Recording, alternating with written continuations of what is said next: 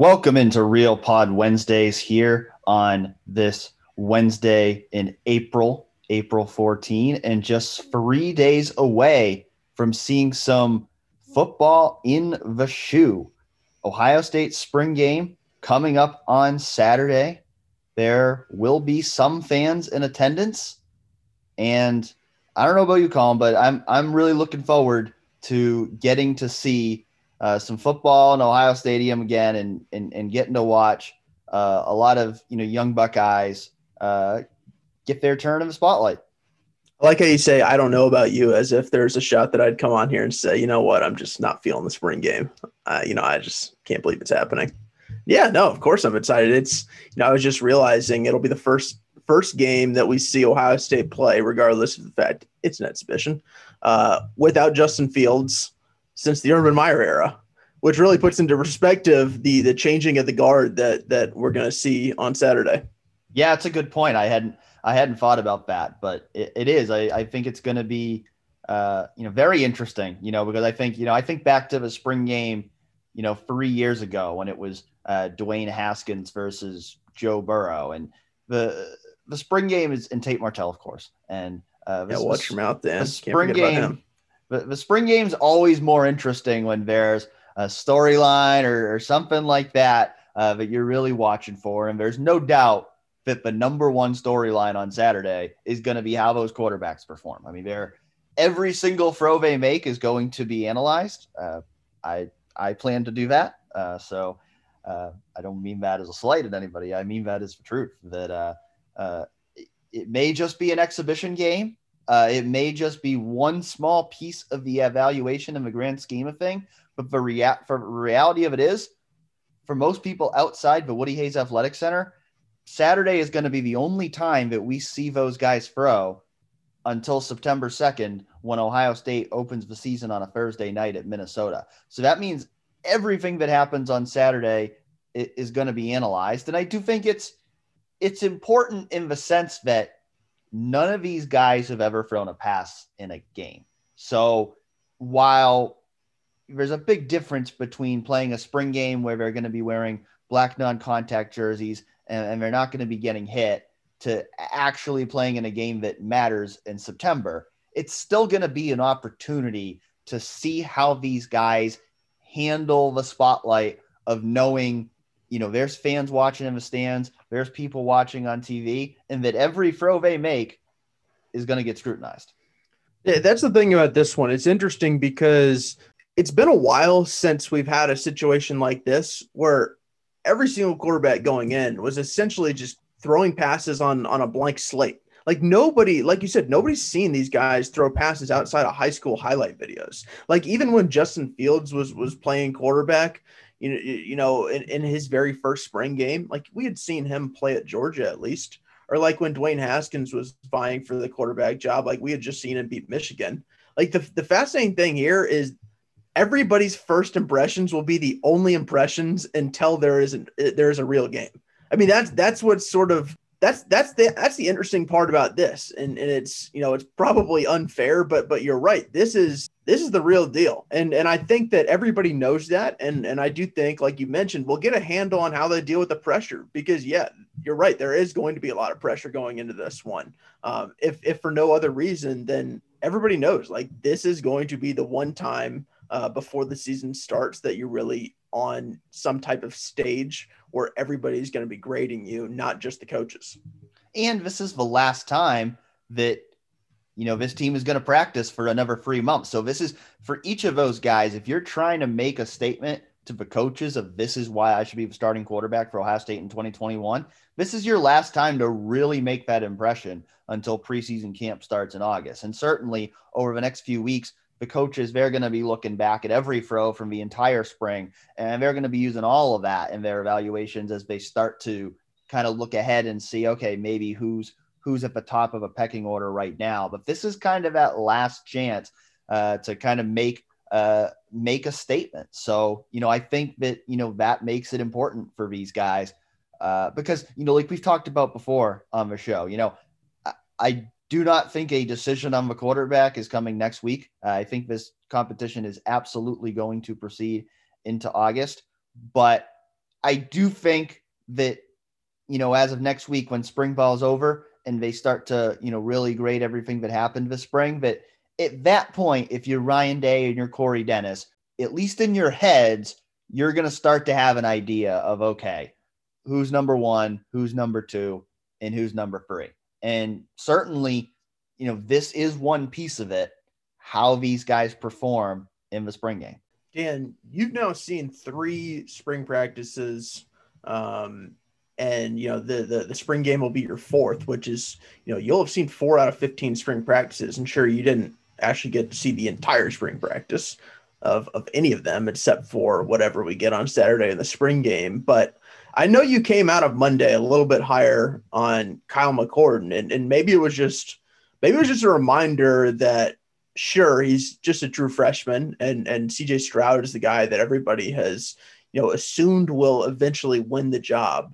But like you I know you wrote about this on Monday, but I mean, I'll let you have the floor again, because I think that you sort of want to make a point that, yeah, I mean, he's right in it, and his talent can't be overlooked. Just watching the practice, like just watching the guys throw, like the last period of practice we were there on Monday, they were doing, what they called a half line drill, where basically you had like 3 offensive linemen on each side of the field, and you had, one quarterback on one side, one on the other. And, it was really kind of allowing those guys to get twice as many reps as they would if you had just one unit out there. And there were just a couple throws by Kyle McCord that made me say, okay, like this guy's got an arm. This guy can sling the ball. Like there was one deep ball to Chris Olave that he threw, but it was just a perfectly placed ball. And it just made me think like, man, he could spin it. And I think just, again, we're talking an extremely small sample size, but just watching those guys on that day, he was the only guy that made me say that. And it would happen a couple of times where it just, again, I'm not saying any of them had bad throws or that they didn't all have good throws. I'm just saying there are a couple moments there where you could see like, okay, like this guy's got some special arm talent. Like I really do see that in Kyle McCord. I think all these guys have good arm talent, but you see that in Kyle McCord that like there's some very real ability there. Like I wouldn't, long term, we come out of this with these 3 guys as Kyle McCord being the guy who's maybe the most naturally gifted passer of the group. I think that's definitely something that could come to fruition. Now, that doesn't necessarily mean he's the best quarterback, especially not for this year, because he's a true freshman. He's still learning. And, it does seem like Stroud and Miller are getting somewhat more of a first team reps than McCord is at this point. I'm going to be interested to see just how they break it down on Saturday. I'm going to assume that they're going to try to get all 3 of those guys basically about as equal number of snaps as possible. But it's going to be interesting just to see like how they do it. Like, do they constantly switch the guys between the Scarlet and the Gray teams to get them, the same number of snaps or series with the first team offense and the second team offense? Just how do they do that? Like that, I think, is going to be telling just how they do that, because if it's truly an even competition between the 3 guys, then, you're going to obviously want to get them basically the same opportunities in this game. If that doesn't happen, then I think that could be somewhat of a lens into kind of at least, where they're looking at things right now. I don't want to overdo it on quarterback discussions. I have an inkling that next week we're going to do a lot of quarterback talk. But we will. Elsewhere in practice on Monday, what did you see that has sort of stuck with you in the 24 plus hours since? Well, I think the thing that stuck with people who read my practice report was the fact that Julian Fleming was not with either the first or the second team receivers during, a drill that they were doing on Monday, because the first team receivers out there were Chris Olave, Garrett Wilson, and those 2 outside, and then Jackson Smith-Njigba in the slot.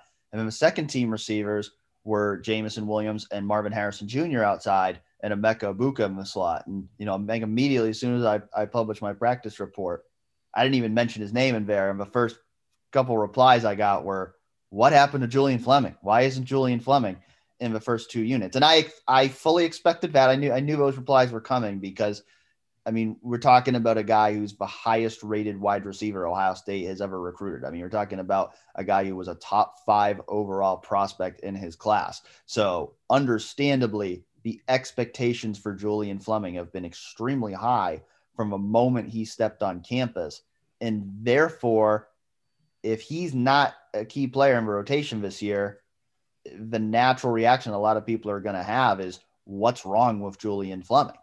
And I had heard that, he had an off-season surgery that he's still working his way back from. So I think, that could be a factor here, that, maybe he's just not fully healthy. But, I would also say that I know that, the expectation is like the guy's a 5-star recruit and he should be out there. But personally, and like, I'm not even trying to like spin this. I think if Julian Fleming isn't playing a lot this year, I think it has less to say about Julian Fleming as it does about just how loaded this receiver core is. Because, I mean, we know Chris Olave and Garrett Wilson are going to be playing a lot. I mean, Jackson Smith-Njigba seems like a guy who's been primed to make a rise really quickly since he stepped on campus. So to see him out there with the first team doesn't surprise me one bit. Jameson Williams, another guy who's, whether he starts or not, he's a lock to be in the rotation. And then, I mean, I've been, we talked about it last week. I really like what I've seen from Marvin Harrison Jr. And I really like what I've heard about Marvin Harrison Jr. And so I think Marvin Harrison Jr. is making a very real push for playing time this year. And the reality is that if he does, that's probably going to come at Julian Fleming's expense, because it looks like right now, like they might be looking at moving Garrett back outside, which I know, Colin, you had theorized at one point, and then, starting Jackson Smith-Njigba in the slot. And if they do that, if you've got Olave and Wilson and Jameson Williams, that only leaves one spot on the 2 deep for another outside receiver. And that means it's really Marvin Harrison Jr. versus Julian Fleming. And I think the way Marvin Harrison Jr. has done so far in practice has made it a real possibility that maybe Julian Fleming isn't on the 2 deep this year. And if that happens, I'm not sure that's an indictment on Fleming. I think it's just a reflection of how loaded this receiver room is. Yeah, it's an interesting position that he's in, because he does come in, like you said, like in the modern recruiting era, there have only been 2 players that have ever signed with Ohio State that have been ranked as high as Julian Fleming was as a recruit. Like, we're talking about Ohio State here. Like Chase Young wasn't ranked as high. Nick Bosa wasn't ranked as high. Jack Sawyer not as high. Like, all of these studs who come in, they weren't ranked as high as Julian Fleming. So I do think there is something to be said about the fact that he's maybe a little bit behind where we all thought he would be right now. And I do think you can say that while also not insulting him and saying that he's a bust and something is terrible has happened. He's never going to break through, because we've seen many a time. Zach Harrison, he certainly hasn't broken through. He's entering his 3rd year. He was also a super highly rated 5-star recruit who we see in his 3rd year. You're getting the signs that things are starting to click for him. And if that's the case for Zach Harrison, that can be the case for Julian Fleming in year 2. Like, we haven't even gotten, he's halfway to where Zach Harrison is right now. And there's still certainly a lot of, promise and potential around Zach Harrison. So I think if you're pressing the panic button on Julian Fleming, you're wrong to do that. If you're noting the fact that he seems a little off course about where maybe we thought he would be right now, that's where I think, I would probably agree with you right there. And maybe, like you said, an off-season surgery has something to do with that. Maybe it's just the fact that you look around and, like you said, the room's loaded. I mean, here's the thing about about where Ohio State is at wide receiver. If you trust Brian Hartline and what he's bringing in, then maybe if someone doesn't click, maybe if someone doesn't have it, and maybe if someone doesn't become the guy who you imagine recruiting when you're following them as a recruit, they will. I feel like you can feel pretty confident that somebody else in the room will be a really, really good player and that won't hurt Ohio State. And that's one of the things that, as we talk about the wide receiver position this year, next year, going forward, as long as Brian Hartline is continuing to do what Brian Hartline has done, I don't know exactly how it'll shake out, but with what he's doing and collecting talent, it's hard to not look at this room and say, like, maybe someone gets squeezed out in a way that we don't see coming. And Ohio State's wide receivers are still some of the very best in the country. And ultimately, it doesn't really hurt the Buckeyes.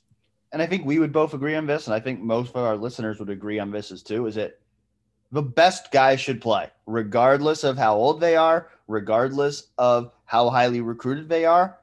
The best guys should play. So if Jackson Smith-Njigba is better than Jameson Williams right now, then Jackson Smith-Njigba should start over Jameson Williams. If a freshman is better than Julian Fleming, then a freshman should play over Julian Fleming. And again, I think, you've got an embarrassment of riches in this room.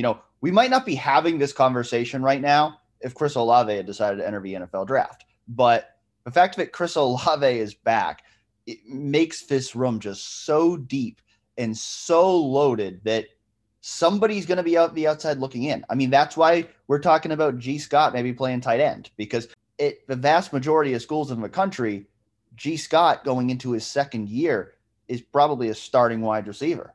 At Ohio State, he might not even play this year. That's just the reality of how much talent Brian Hartline has collected in that receiver room.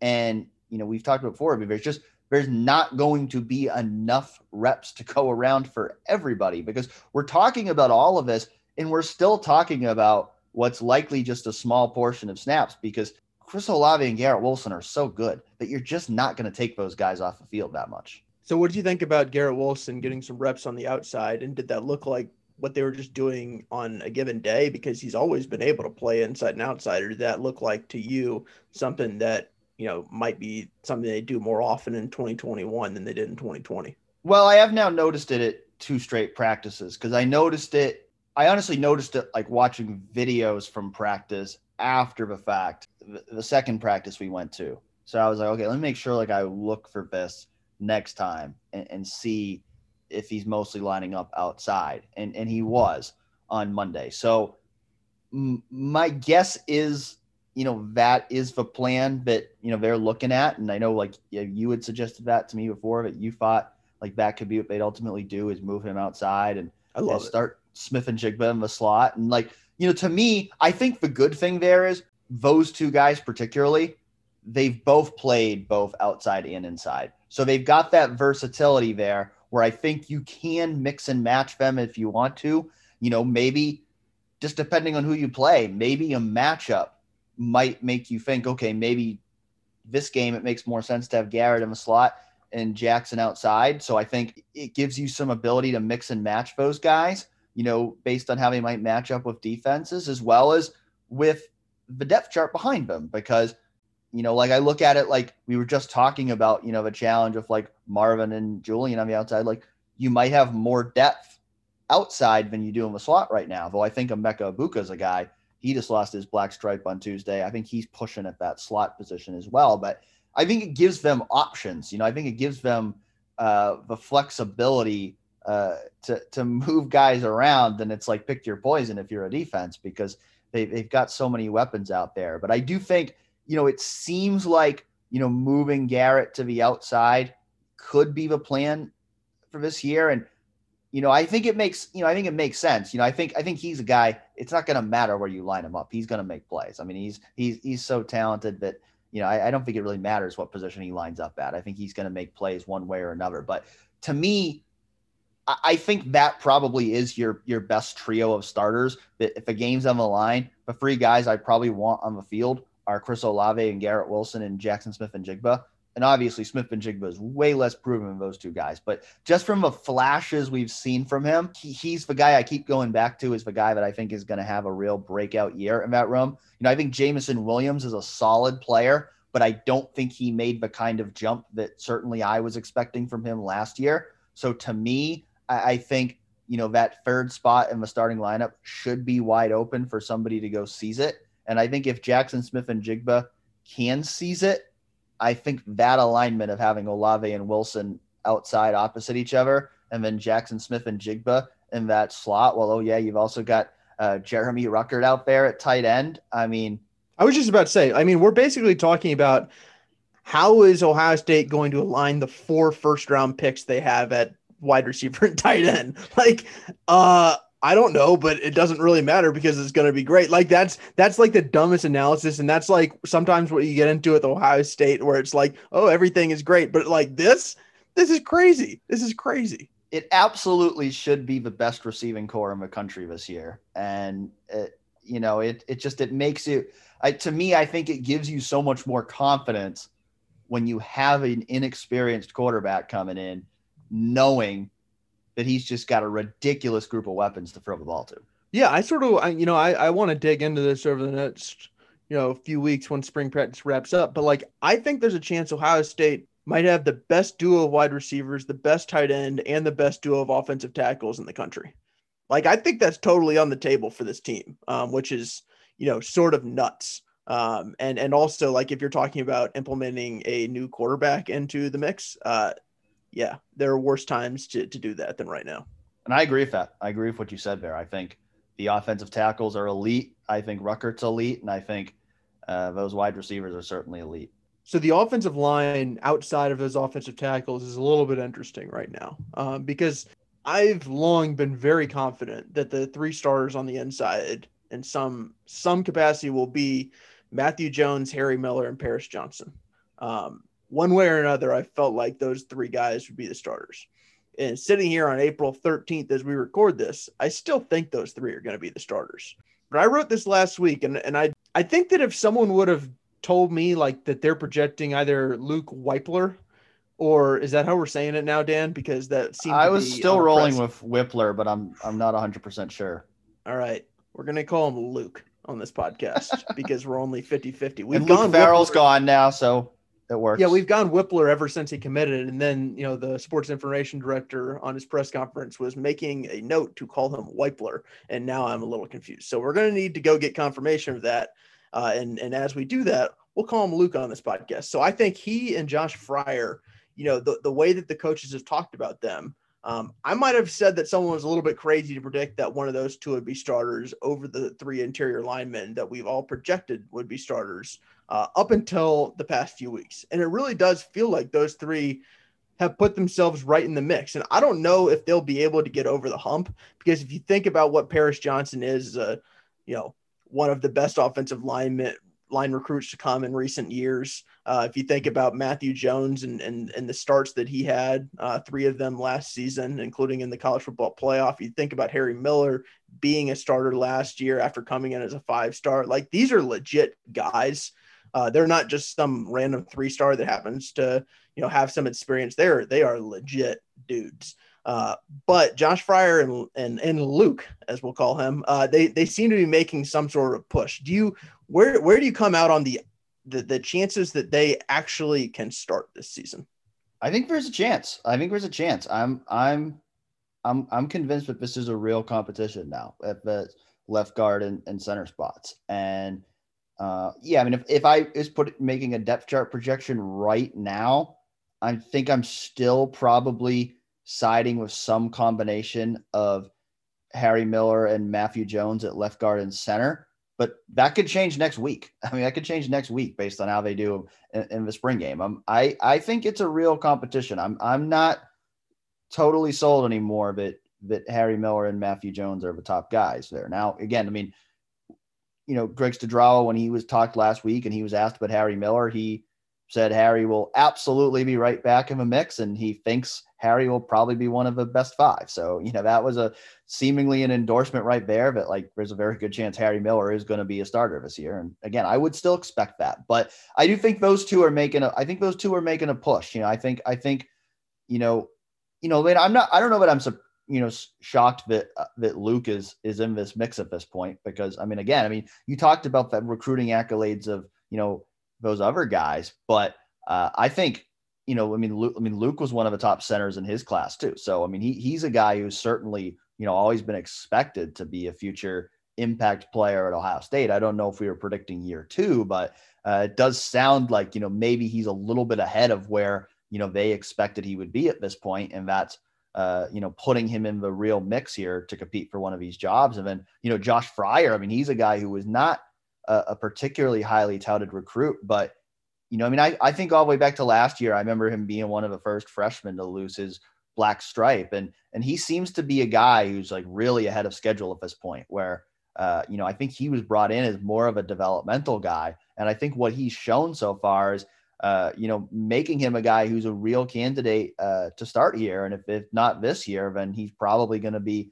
in line for that kind of role in the future. So I think it's a real competition at left guard and center. I think Paris is a lock to start at right guard unless something happens there, or if something happens at tackle and they need to move him outside. I think in terms of competition, I think Paris is a lock to start at right guard. I don't think there's any question about that Paris Johnson is going to be a starter this year. But I think Harry Miller and Matthew Jones, I think they're still going to have to compete in August if they're going to win starting jobs. Yeah, and if I were ranking them, I feel pretty confident that Harry Miller is going to start. And I think that Greg Chedraui almost basically said Harry Miller is going to start and then held back because you don't really want to say that. But even when, Luke was talking about, starting jobs, he said there are 2 openings. And you can take that to mean I don't know. You can take that to mean maybe Paris Johnson has it locked up, but given the fact that Harry Miller was a starter last year, I sort of took it to mean that Harry Miller has that job locked up. And it's the other 2 spots that they're competing for.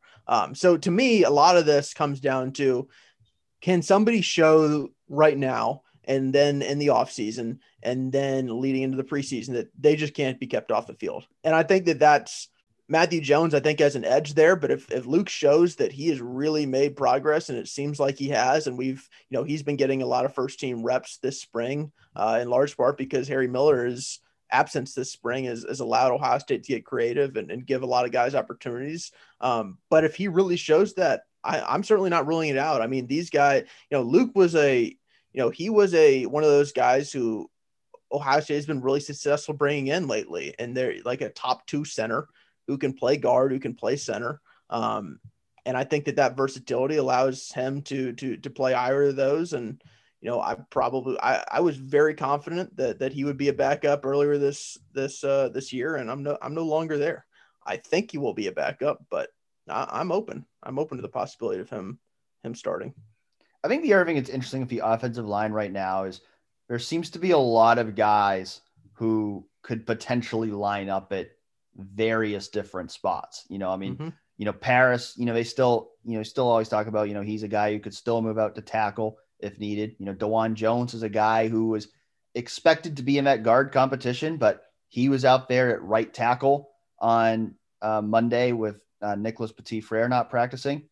Enoch Vamahi is a guy who I thought was really, strictly a guard. He was out practicing at left tackle with the second team on Monday. Josh Fryer's a guy who could still play both guard and tackle. We talked about those interior guys. I mean, I think Harry Miller will start. I really don't know whether it's going to be center or left guard where he starts, though. Matthew Jones is another guy who can play both of those spots. So they've got a lot of guys that kind of have this multi-position versatility. And, I think that's important in terms of depth for this offensive line. They did lose one veteran backup this past week with Max Ray entering the transfer portal. And, not a huge surprise there. I don't think Max Ray was ever going to be a starter at Ohio State at this point in his career. I think they just have too much other talent. And I think he wants to go somewhere else where he has a chance to be a starter, and who could blame him for that.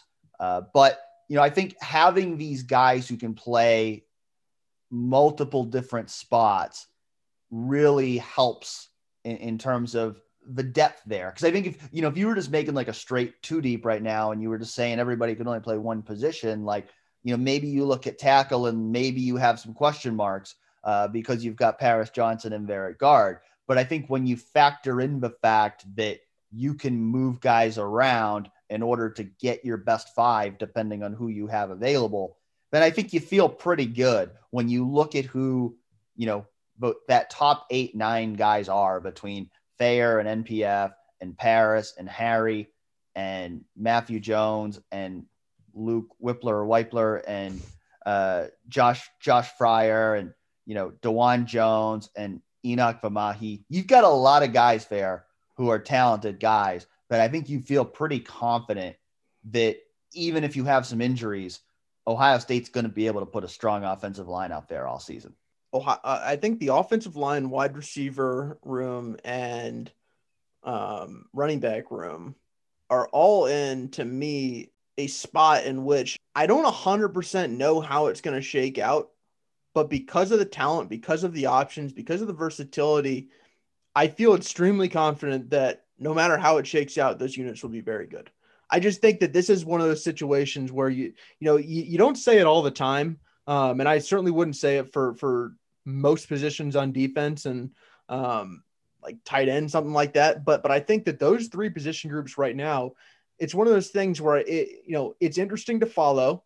I don't 100% know the personnel there, that will ultimately play the most, but you have to feel really confident in the guys that they have, because it feels like they're about as well positioned as position groups as you can be in this day and age of transfers. Now, we also talked to Larry Johnson and the defensive lineman last week, and the guy who's gotten a lot of hype, we talked about it a little bit last week, but we also, talked to Larry Johnson and Taron Vincent himself about it, is Taron Vincent. And, he seems like a guy who, going into his fourth year, obviously his first 3 years at Ohio State haven't quite lived up to expectations as a 5-star guy, but it feels like there's very real hype building up there. What are you expecting from Taron Vincent this year, Colin? Yeah, it's hard to know. I think that he is the prototypical 3 technique. And I think that if you're pairing him with Haskell Garrett, like that's really good. I think, just in the Larry Johnson interview, talking to everybody else, hearing about how Taron has sort of ascended, I get a feeling that this defensive line could be really good. And I look at the interior where I see what Haskell Garrett did last season. I feel like Jerron Cage and Antoine Jackson will be able to provide, really solid options in the middle. You think about Taron Vincent as a breakout candidate. You think about Tyreek Smith and Zach Harrison as a breakout candidate. You have Jack Sawyer there, Javonte Jean-Baptiste. I think this defensive side of the ball, it needs something to hang its hat on. And at linebacker, there's far too much experience to feel like that's, a big positive right now. I think in the defensive backfield, obviously, there are a lot of questions about how that's going to shake out. I really am looking to this defensive line and a guy like Taron Vincent maybe breaking through as what could and should be the strength of this defense. I think it's the position group I feel the best about too, because they do have a lot of veterans there that are experienced guys. I think we've talked about it, guys like Zach Harrison and Tyreek Smith and Taron Vincent could be another one of those guys. But I think we need to see some of these guys. It's all unproven. That's the thing with a lot of them. It's all unproven. They need more stars. They need more stars because, I think they've got one right now in Haskell Garrett, and I think they need more. Because you lost Jonathan Cooper, you lost Tommy Togiai. So I think you need more stars to emerge. But I think the pieces are there. For this to be a really good defensive line. And I think, what I'm interested in, really is just to see, how are these rotations going to work out? Because I think you could put the pieces together at defensive tackle. I think the 4 guys who are going to play the most are going to be in some combination of Haskell Garrett, Taron Vincent, Antoine Jackson, and Jerron Cage. And I would guess, it would seem like Haskell's going to start at free tech, Taron will back him up, and then I don't really – Antoine and Jerron, who's going to start at nose, I don't know there. My guess is they're both going to play about the same amount of snaps in kind of a true rotation, kind of like we had seen with, Devon Hamilton and Robert Landers in the past at that spot. And I also think, it was kind of hard to tell based on what people were saying, but my feeling is at least situationally, there could be times where you see Haskell and Taron on the field together. Especially if the way that they're talking about Taron right now, maybe it's only in pass rushing type situations, but I do think there could be times where, those 2 guys are on the field together, because I do think, again, a guy like Haskell Garrett, he's going to play the majority of snaps because he's earned that at this point. I think figuring out the snaps is a little bit tough at defensive tackle right now, but I also think like this is a situation where Larry Johnson loves to rotate and it'll be fine. Yeah. Because if Taron is the guy who we think that Taron could be if healthy, and the way that they're talking about him right now, they'll find a way to play those 2 guys together at some points in the game, because they are, Haskell Garrett, I do think is somebody who could play the 1 technique at times. I still want to see Teron do that before we actually see that before I believe that that's going to happen. But I do think those guys can play together on the right downs. And they're in a really good spot at defensive tackle right now. If Teron can be the kind of guy that we've thought Teron could end up as. And also, like, I continue to forget that JTT could be added to this mix at some point. Yeah. Oh yeah. I mean, they're going to have, again, another talent. They're going to be absolutely loaded with depth if they end up adding JT2 Molowau whenever he makes his decision in June or whatever. But, speaking of 5-star freshmen, I think the other storyline of the defensive line that's just really interesting to me right now is, what is Jack Sawyer's role going to look like? Because I do believe there's going to be one. I mean, even Larry Johnson, I asked him last week, I said, does he have to convince you to get him on the field? And he said, he doesn't have to convince me. We're going to find a role for him if he earns it. So the way he answered that question told me, yeah, they expect Jack Sawyer to play. He's going to play. How much is he going to play? What exactly is his role going to be? I don't know, because they do have, 4 returning veterans at that defensive end spot with Zach Harrison, Tyreek Smith, Tyler Friday, and Javonte Jean-Baptiste. But if Jack Sawyer's as good as I think he's going to be, and most people think he's going to be, he's a guy who has the potential to make an immediate difference for his defensive line. And I think they have to find a way to figure out how to maximize that in 2021. Yeah, I think they will. I haven't, I'm not going to go overboard on expecting Jack Sawyer to do really much of anything as a true freshman, because like you look back at the most recent 5-star defensive ends, Zach Harrison, a Chase Young, even guys on the edge like a Tyreek Smith, a Jonathan Cooper, those guys weren't super impactful as true freshmen. Zach Harrison, obviously, he started against Clemson as a true freshman, which is, that's pretty crazy. And at the same time, his freshman year, there are not a lot of plays I can point back to and say these were wow plays. I think it's hard to expect a ton from a true freshman. The thing that's interesting about Jack Sawyer is, we've been hearing about Jack Sawyer for so long. And when Larry Johnson's talking about Jack Sawyer, it's essentially saying, Jack Sawyer's been coming to camps all these many years. He knows what I want in a defensive end. He knows some of the technique. He's a little bit advanced in that respect compared to other true freshmen who come in. So I think that's the interesting thing when it comes to somebody like a Jack Sawyer who's been able to camp at Ohio State numerous times. Well, I think part of it to me too is, yeah, there's 4 returning veterans at defensive end, and I do expect some of them to make jumps this year, but I still feel like there's a little bit more of a window here for Jack Sawyer to come in and actually make a difference by playing. You look at a Chase Young in 2017. I mean, they had Nick Bosa, Tyquan Lewis, Sam Hubbard, and Jalen Holmes as their top 4 defensive ends that year. I mean, that was a damn good quartet of defensive ends. These 4 are not at that level yet. I mean, they could get there. I'm not saying they won't, but these 4 are not at that level yet as a group. So to me, I look at it and say, okay, a Javonte Jean-Baptiste, he's got potential, but he's got to make a big jump if he's the reason Jack Sawyer's not playing. Does that make sense? Yeah, I think it does. And I think it's, I think you're right in that, there is no Chase Young on this team right now. Like maybe there's a Zach Harrison jump and he is a 12 sack guy. I don't know. Maybe that happens, but there doesn't seem to be a Chase Young in this group. And it's not a group where you have 4 guys who are top 4 round picks, who are definite top 4 round picks.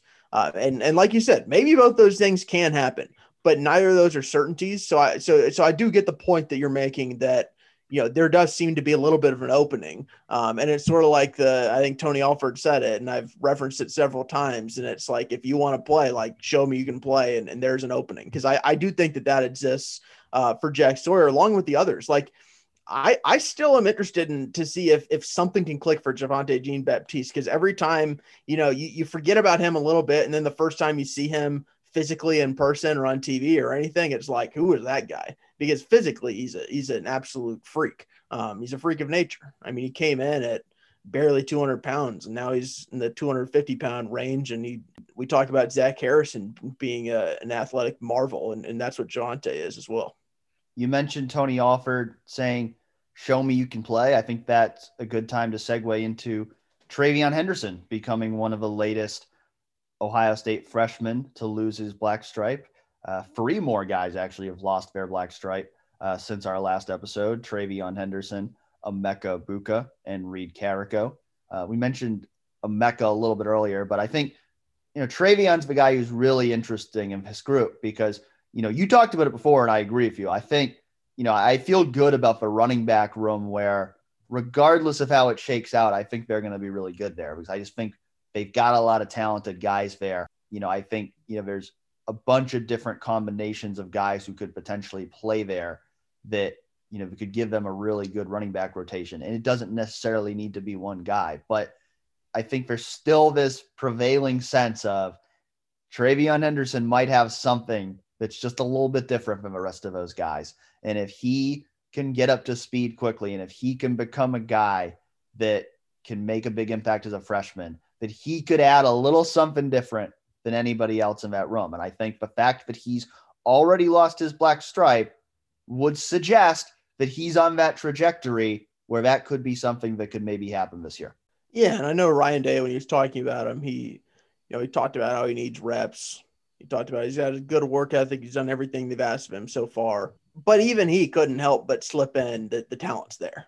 Like that's evident to them in practice. And we'll talk about him a little bit later because I'll be honest, like I don't know for me personally if there's somebody who I'm more excited to watch in a spring game than TreVeyon Henderson, and that includes the quarterbacks.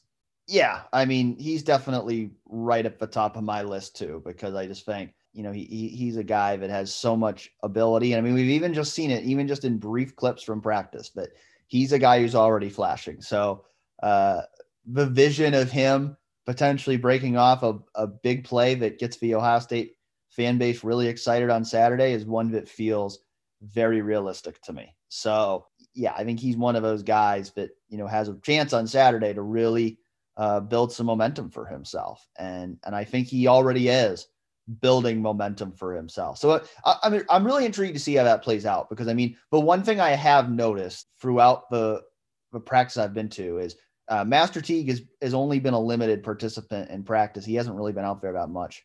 But Miyan Williams has been consistently the guy leading the order at that group. So I really do feel like Miyan Williams is going to be involved in this thing this year. I really do. Can both Miyan Williams and TreVeyon Henderson be involved in this thing?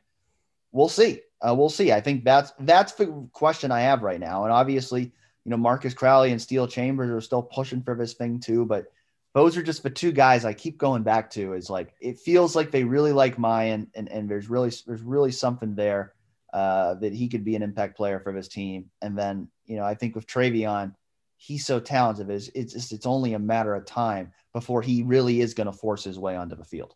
It really is an interesting spot, because the Master Teague thing, I feel like everybody has sort of just hit the wall and been like, I think we know what Master Teague is. And I think the question that I wonder, and I mean, I think you already start to see some Ohio State fans starting to wonder for themselves, is, are we going to get to a point this year where we're talking about, is Master Teague keeping better running backs off the field?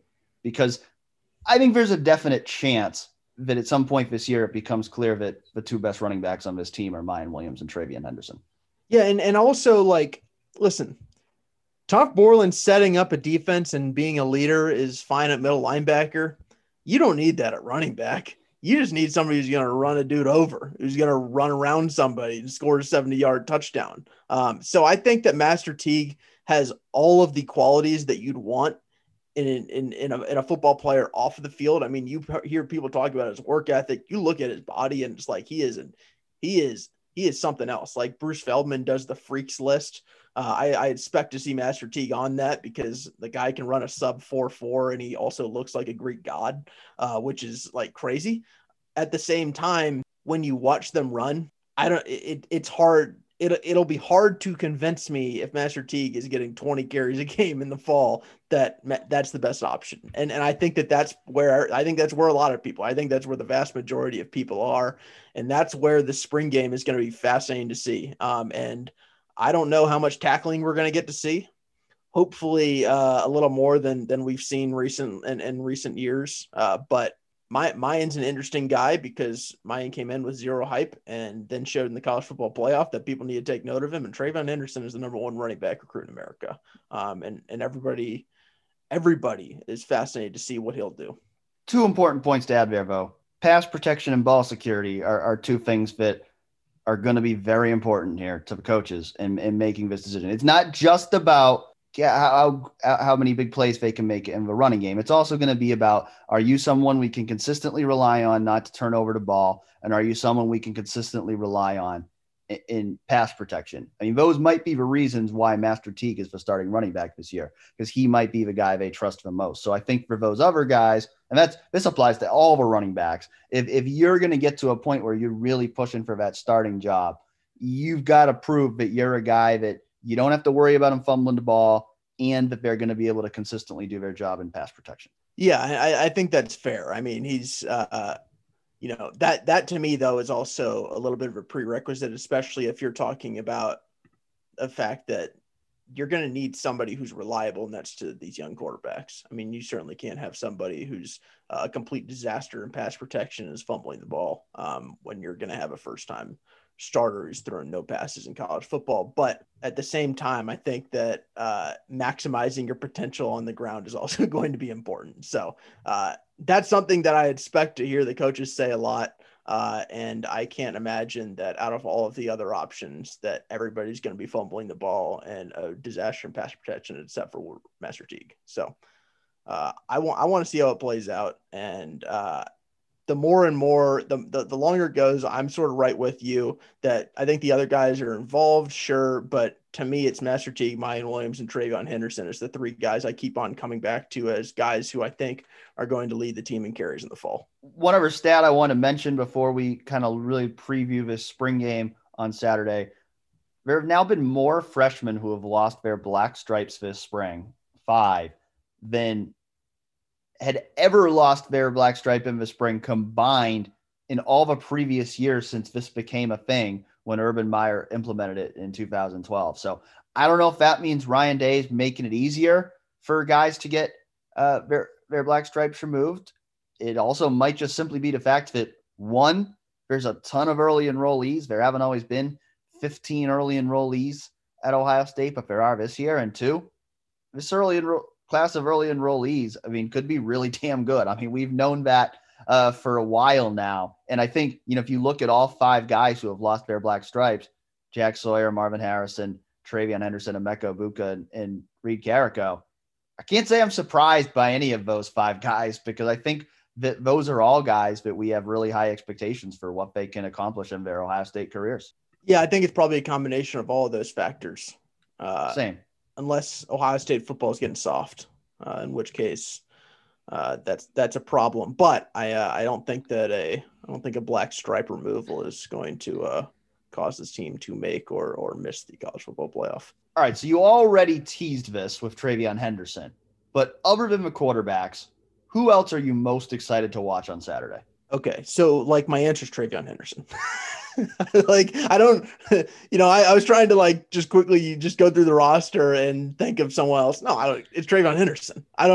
That's the guy I've kept on coming back to. It's TreVeyon Henderson is Mayan Williams. I want to see these running backs and what they are, because we've seen a couple carries from Mayan Williams. We've seen literally nothing from TreVeyon Henderson.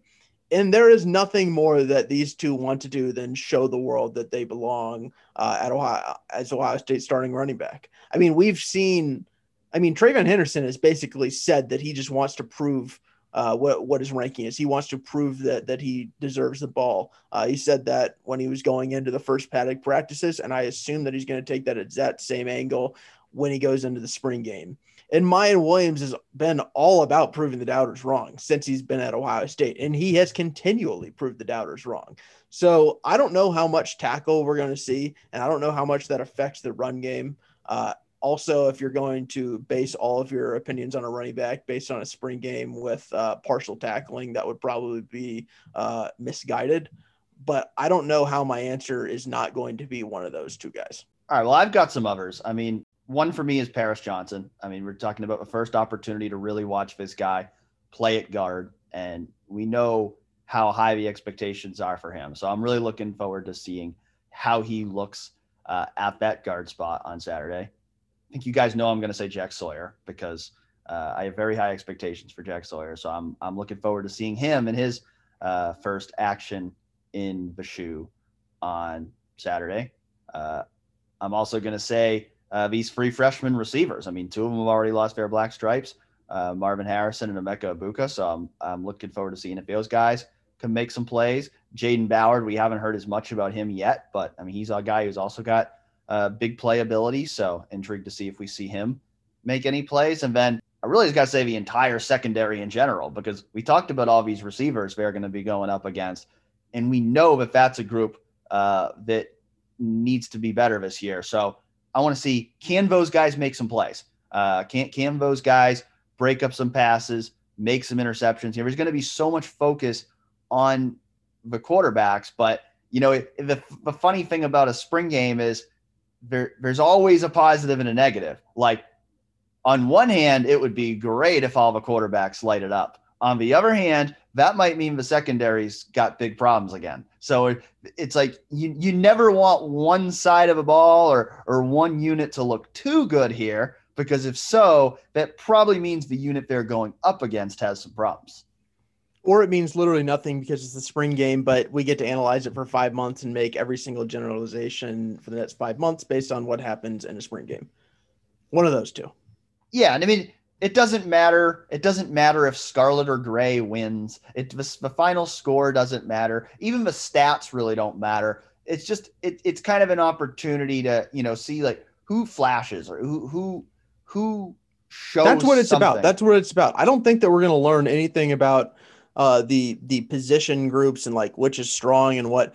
But if someone flashes something, that's a good sign. And maybe it's just a couple plays. I think a guy that I will be interested in is these are the things where it's like when you're talking about starters, it's hard to know how much they'll play in a spring game because there's only minor benefit to playing them more than like 10 plays in a spring game. But I want to see if we see anything new from Zach Harrison as a pass rusher, because we've heard about Zach Harrison. We've heard about him, changing his body a little bit. We've heard about him as somebody who's really gotten after it in the weight room. I want to see what he looks like. And the same thing goes with Teron Benson. So I think that the spring game is good for essentially to me, what I like to do is all the guys that we've been hearing about making plays, I just want to see them do it. I think it's almost confirmation bias, which is why the spring game is bad in terms of evaluating stuff, because you either get confirmed what you believe, or then you're like, oh no, this is probably bad for Ohio State. But I think that those are the other two guys who I'd point out. Yeah, as you mentioned, guys like Chris Olave and Garrett Wilson. I mean, we're not going to see those guys play in the second half. There's a lot of the guys who are starters will probably only play a half. There's going to be a lot of substitution. So you might see some of these guys we're talking about. You might see them make big plays against a walk-on. There's going to be they're going to try to get everybody who's available to play. They're going to try to get them out there for at least some snaps. So there's going to be a lot of substitutions, and like I said, because of that, you can't really make big generalizations about position groups or which unit is better or whatnot. It's more about who's going to flash, and we still don't know at this point whether it's going to be full tackling or not. My feeling is if they're not sure at this point, that probably means we're not going to see full tackling on Saturday. But I guess we'll see. But in terms of a format of the spring game, I know we were asked by Ohio Against the World about that. That's the understanding that Ryan Day basically said they're going to divide them up into the scarlet and gray teams, and they'll probably play that way for a half. And then it sounded like probably in the second half, it'll probably be more mixing and matching of guys between teams as they take some of the starters out and just try to obviously get guys the number of reps that they want to get for each guy, because ultimately it doesn't matter which color wins. It matters about getting guys reps and having an opportunity to evaluate them in this setting. The other question from Ohio Against the World was, if you were drafting, the simple question is who's your best guess as to who has a breakout performance. But the other question is, if you were drafting and had the number one pick in the spring game last 2 years, it certainly would have been Justin Fields. Who would you go with this year? Yeah, second one's fun because I've thought about, I know we'll do our draft exercise at some point this summer, and I've thought about how that's going to be a lot more fun this year than it's been the last 2 years, because the past 2 years it was like, okay, whoever wins the coin flip picks Justin Fields and they win. Whereas this year it's not like that at all. And like I've even thought about it, it's like there is no clear cut number one pick on this team. There really isn't, because uh, you know, I just think it's a lot more comparable, between positions this year. I don't think, there is that one guy that, like, if he's on either team, he's going to swing it in that direction for the team. So I think that'll make it a lot of fun when we do that draft later this summer to kind of see. It's also pretty deep. I think that tells you about the depth, because if you look at wide receiver, it's like, you have two guys in Garrett Wilson and Chris Olave who are studs. You have two offensive tackles who are studs. I think tight end might be the one area where, if you have Jeremy Ruckert, then the other team has a completely unproven guy there. But, even at defensive end, like if you take Zach Harrison, there's Tyreek Smith. If you take Haskell Garrett, we've heard really good things about Teron Vincent. So maybe he's the best defensive tackle on the team. Like that, I do think it tells you about positional depth too. Right. Like, to me, like the obvious answer, I was just going for like, who's the best player on the team? I'd say Chris Olave. But there's so much talent at wide receiver, but I don't know if that's my answer. So I'll think about that more before we do our draft over the summer. But I would say right now, just off the top of my head, like if I'm picking a team for the spring game, who's the number one guy? I'm going to take Thayer Munford, because Thayer Munford is your most experienced player. He's a proven starter at left tackle. And so if I'm picking a guy to just go out there and win a spring game, I'm going to take Thayer Munford. So that's a great pick. And the issue is that I didn't view it like you did, because I think Thayer Munford plays like 5 snaps in the spring game, so I don't want him. I want TreVeyon Henderson first, because TreVeyon Henderson will come out with a vengeance, and I know that TreVeyon Henderson wants to run for 400 yards, and I know that TreVeyon Henderson is going to play a lot of snaps. So TreVeyon Henderson, Dan, I don't know if this shocks you, but I might be a little interested to see what TreVeyon Henderson can do in a spring game setting. I think TreVeyon Henderson is pulled ahead of Paris Johnson and your favorite player. No. Here's the thing: is that I don't care about the offensive and the offensive line that much in the spring game, because I just don't believe that the offensive line play in the spring game will translate to anything that we see in the fall. So, to be quite honest, and the quarterback's not getting hit. So and I'm an offensive line guy, but I have no interest really in an offensive line during a spring game. So, we were also asked about who do you think will be the offensive and defensive stars of a spring game. I feel like we've kind of covered this already. I think your pick number one is TreVeyon Henderson.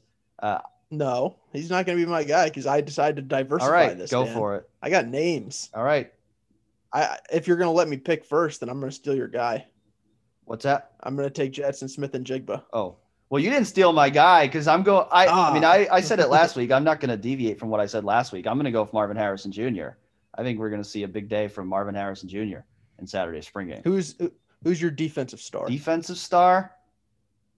I'm gonna go with Lathan Ransom, because we've heard all this buzz about Lathan Ransom this spring, and I want to see if it translates over to Saturday, if he can make an interception or some other kind of big play that shows why everyone's talking about him right now.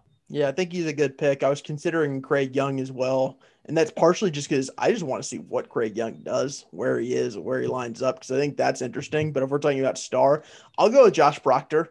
Because I think Josh Proctor's been a little bit overlooked by the fact that there's so much intrigue about who else is going to be around Josh Proctor, and Josh Proctor's going to play a lot. He's going to be the starting, free safety for this team come the fall. And we've seen him get his hands on a lot of balls. The question of the matter is, will he actually catch them, or will they fall to the ground? And so I think that this is an opportunity for him to make an interception or two. Now, while we're on the topic of DBs, we did get a couple other questions this week about the defense. And this first one, I told Colin we needed to think about this before, because I didn't want us to spend half an hour thinking through it on the show. But instead we spend a half hour thinking about it off the show, because it's an impossible question. It's a very good question, though, from Minbuck. He said, order the following DBs based on the number of defensive snaps, parentheses, before the game is out of reach, in the 2021 season: Marcus Williamson, Tyreek Johnson, Ronnie Hickman, Bryson Shaw, Legend Cavazos, Cameron Martinez, Ryan Watts, and Court Williams. Like Colin said, this was a very difficult question for me, because, I think that the hard thing is, like, we don't know exactly how they're going to rotate guys at various positions. And then I think to some respect for most of these guys, I think most of these guys are going to be backups. So I think to some respect, it really depends on, do the starters in front of them stay healthy all year? Because I think some of these guys are absolutely next man up at a position where if somebody goes down, they might have to play more. But if the starter in front of them stays healthy, they might not play much at all. But regardless, I mean, to me, the number one guy for me is Marcus Williamson, because he is the only guy on this list that we were given of guys who has actually been a starter and has actually played a lot. I don't know if he's going to be a starter this year, because I think, Lathan Ransom is pushing for his job. But I do think regardless, there is going to be a role for Marcus Williamson that gets him on the field on a regular basis. Yeah, I don't know how most other people think about Marcus Williamson, but if you just, the list of names that you gave, these are eight defensive backs.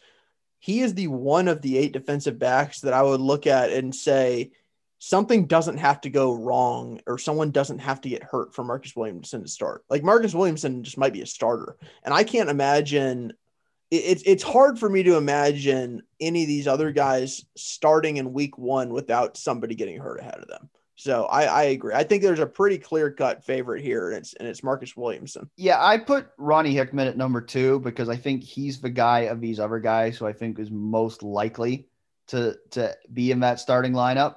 I don't know what he is going to be, but he has been getting a lot of first-team reps at that safety or whatever spot you want to call it.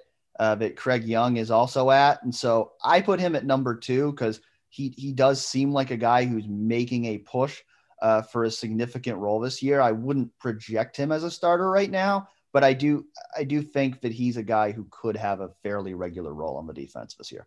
Yeah. So me ordering these other 7 guys, I don't know how to do it. I really don't. Like, I've been looking at this, and here's the thing. I think it's a great question, because you would imagine I would know how any one of these guys might be ahead of the other guys, but I really don't. Like, here's the thing. If we're just going to separate these into positions, like, do I think how would I order a depth chart of Tyreek Johnson, Legend Cavazos, and Ryan Watts at cornerback? I don't really know that I can do that right now. I just don't. So that, to me, that's just totally guessing on which guy you think might play. Cam Martinez is interesting because he's maybe a slot guy, but he also might be third on the depth chart there. Court Williams is interesting. We haven't seen him even play this spring. Bryson Shaw is interesting. He's just straight up backup to Josh Proctor. So I have no idea how much Bryson Shaw is going to play. And like you mentioned, Ronnie Hickman, you've been at practice, so I trust your judgment there. So maybe he would be my number 2, just because I think maybe he's closest to a starting role. But to be quite honest, I think it's basically impossible, and I might as well just give you a random list of names, because I don't really know how to order these other guys. Was there a defined order that you got to, or did you just sort of throw your hands up and, like me, sort of say, I have no idea? No, I did write down an order. I had Marcus Williamson at number 1. I had Ronnie Hickman at number 2. I had Tyreek Johnson at number 3, because you know what? I think I've indicated on this podcast before that I did not have much confidence in Tyreek Johnson's future. So I think it's important that I say that I've liked what I've seen from Tyreek Johnson in the last couple of spring practices. Again, it's very limited sample size, but he's been out there making some plays. I get the feeling that, things might finally be starting to click for him in a sense. So I don't know that I see him as a starter this year, but I do think right now he's probably that number 3 guy at outside corner. And, Cam Brown's coming off a major injury. Sevyn Banks is hurt right now too. So, there's definitely a possibility Tyreek Johnson could play some major playing time at that outside corner spot, or they could even go to a rotation like Kerry Combs has gone in the past if he continues to make strides. So I put Tyreek Johnson number 3. I also put Ryan Watts at number 4, because again, I think he's probably on the 2 deep at outside corner right now. My guess would be he's probably ahead of Legend Cavazos, given that, he did play some last year while Legend was hurt and didn't play at all. So I put Ryan Watts at number 4 as another guy who, depending on how things shake out, maybe he sees some snaps at that outside corner spot. Then I had Cam Martinez 5th. I had Court Williams 6th. And, if Court Williams was healthy right now, I might have him higher. But, because he's not practicing right now, I don't know where he might ultimately fit in the pecking order just because, he's not out there. Then I put Bryson Shaw 7th. I mean, Bryson Shaw right now does appear to be Josh Proctor's backup, so he could be one injury away from playing a lot. My guess, though, is that if Proctor's healthy, he's going to play basically all the snaps at that deep safety spot, and so Bryson Shaw probably wouldn't play a ton. And then I had Legend Cavazos. All right. Well, that's official, and I assume that you got that straight from the mouth of Matt Barnes. I did not. We'll have to look back at the end of year snap counts in January 2022 and see how I did. Listen, you put together snap counts, so if we're gonna rank guys via snap counts, it should be your voice who's up front there, I guess. Final question for this week. Silver Sniper asked, is the 4-2-5 defense an overreaction to the Natty loss? And we talked a lot about the 4-2-5 defense last week. I don't know that I've learned anything more about it in the past week. Maybe we will on Saturday, but just to answer the question, I wouldn't look at it as an overreaction because, I think a reaction to what happened in the national championship game is absolutely warranted because, that wasn't just, you had a bad day. That was, you got demolished on defense. And, obviously they didn't lose any other games last year, but, we all know the defense was a problem last year. But, what happened against Alabama was not some anomaly. That was something that was being built up to all season and all came to a head against the best team they played. So I think there's absolutely a need to make changes on defense. And then, I also think if we're going to characterize it an overreaction, I also think, if you read what Kyle Jones wrote on Monday about the 4-2-5 defense is, I think if anything, I don't think the changes that might be coming are an overreaction. I do think it's possible just because it's the off season that we're probably going to admittedly be at risk of maybe overstating potential changes they could make, because I don't think we're talking about a total overhaul of what Ohio State does defensively here. I don't think that's going to happen. I think the core principles that have been a part of Ohio State's defense for the past 2 years are going to remain the same. And I think if we're talking about, a 4-2-5 personnel versus a 4-3-4 personnel, we're really more just talking about who's getting on the field. It's not necessarily a major philosophical change in terms of how Ohio State plays defense. It's just a matter of playing a guy who's more of a defensive back more often than playing a guy who's a more traditional in the box linebacker. So I do think, that's partially a reaction to what happened against Alabama. And it's partially just how the roster is constructed right now because Tuf Borland and Pete Werner and Baron Browning and Justin Hilliard are all gone. But, I don't see anything here that goes, whoa, this would be an overreaction. I think certain changes were necessary. And if we get to a point in September where people are complaining that the defense hasn't changed enough, that wouldn't surprise me because I don't think we're going to see drastic changes here. But I think the changes that I anticipate right now are not anything that I would look at as an overreaction. I would look at as things that I think are probably a natural progression for this defense. Here's the thing too. Is it an overreaction if they created the bullet 2 years ago? Like, this has been in the works for a long time. You look at the guys who they've recruited, and like a Court Williams, like you look at the several defensive backs that they have in the 2021 recruiting class, and it's like it has seemed like they've been trending toward this way for a long time. So I think it's the correct way to go.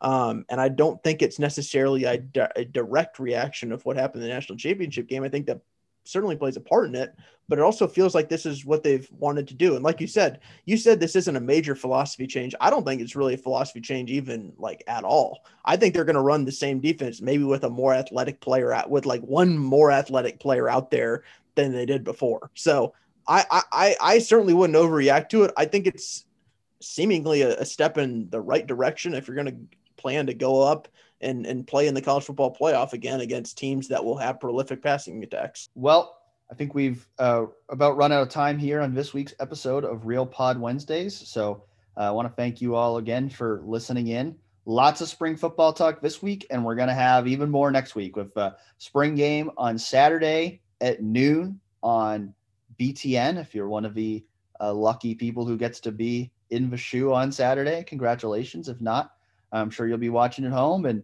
we'll be back next week to break down everything we saw and overanalyze way too much what we saw in an exhibition, but that's what we do because it is the last time we will see Ohio State football players in Vashu until the actual season begins in September. So thanks again for listening into this week's episode of Real Pod Wednesdays. Enjoy the spring game on Saturday, and we'll talk to you again next week.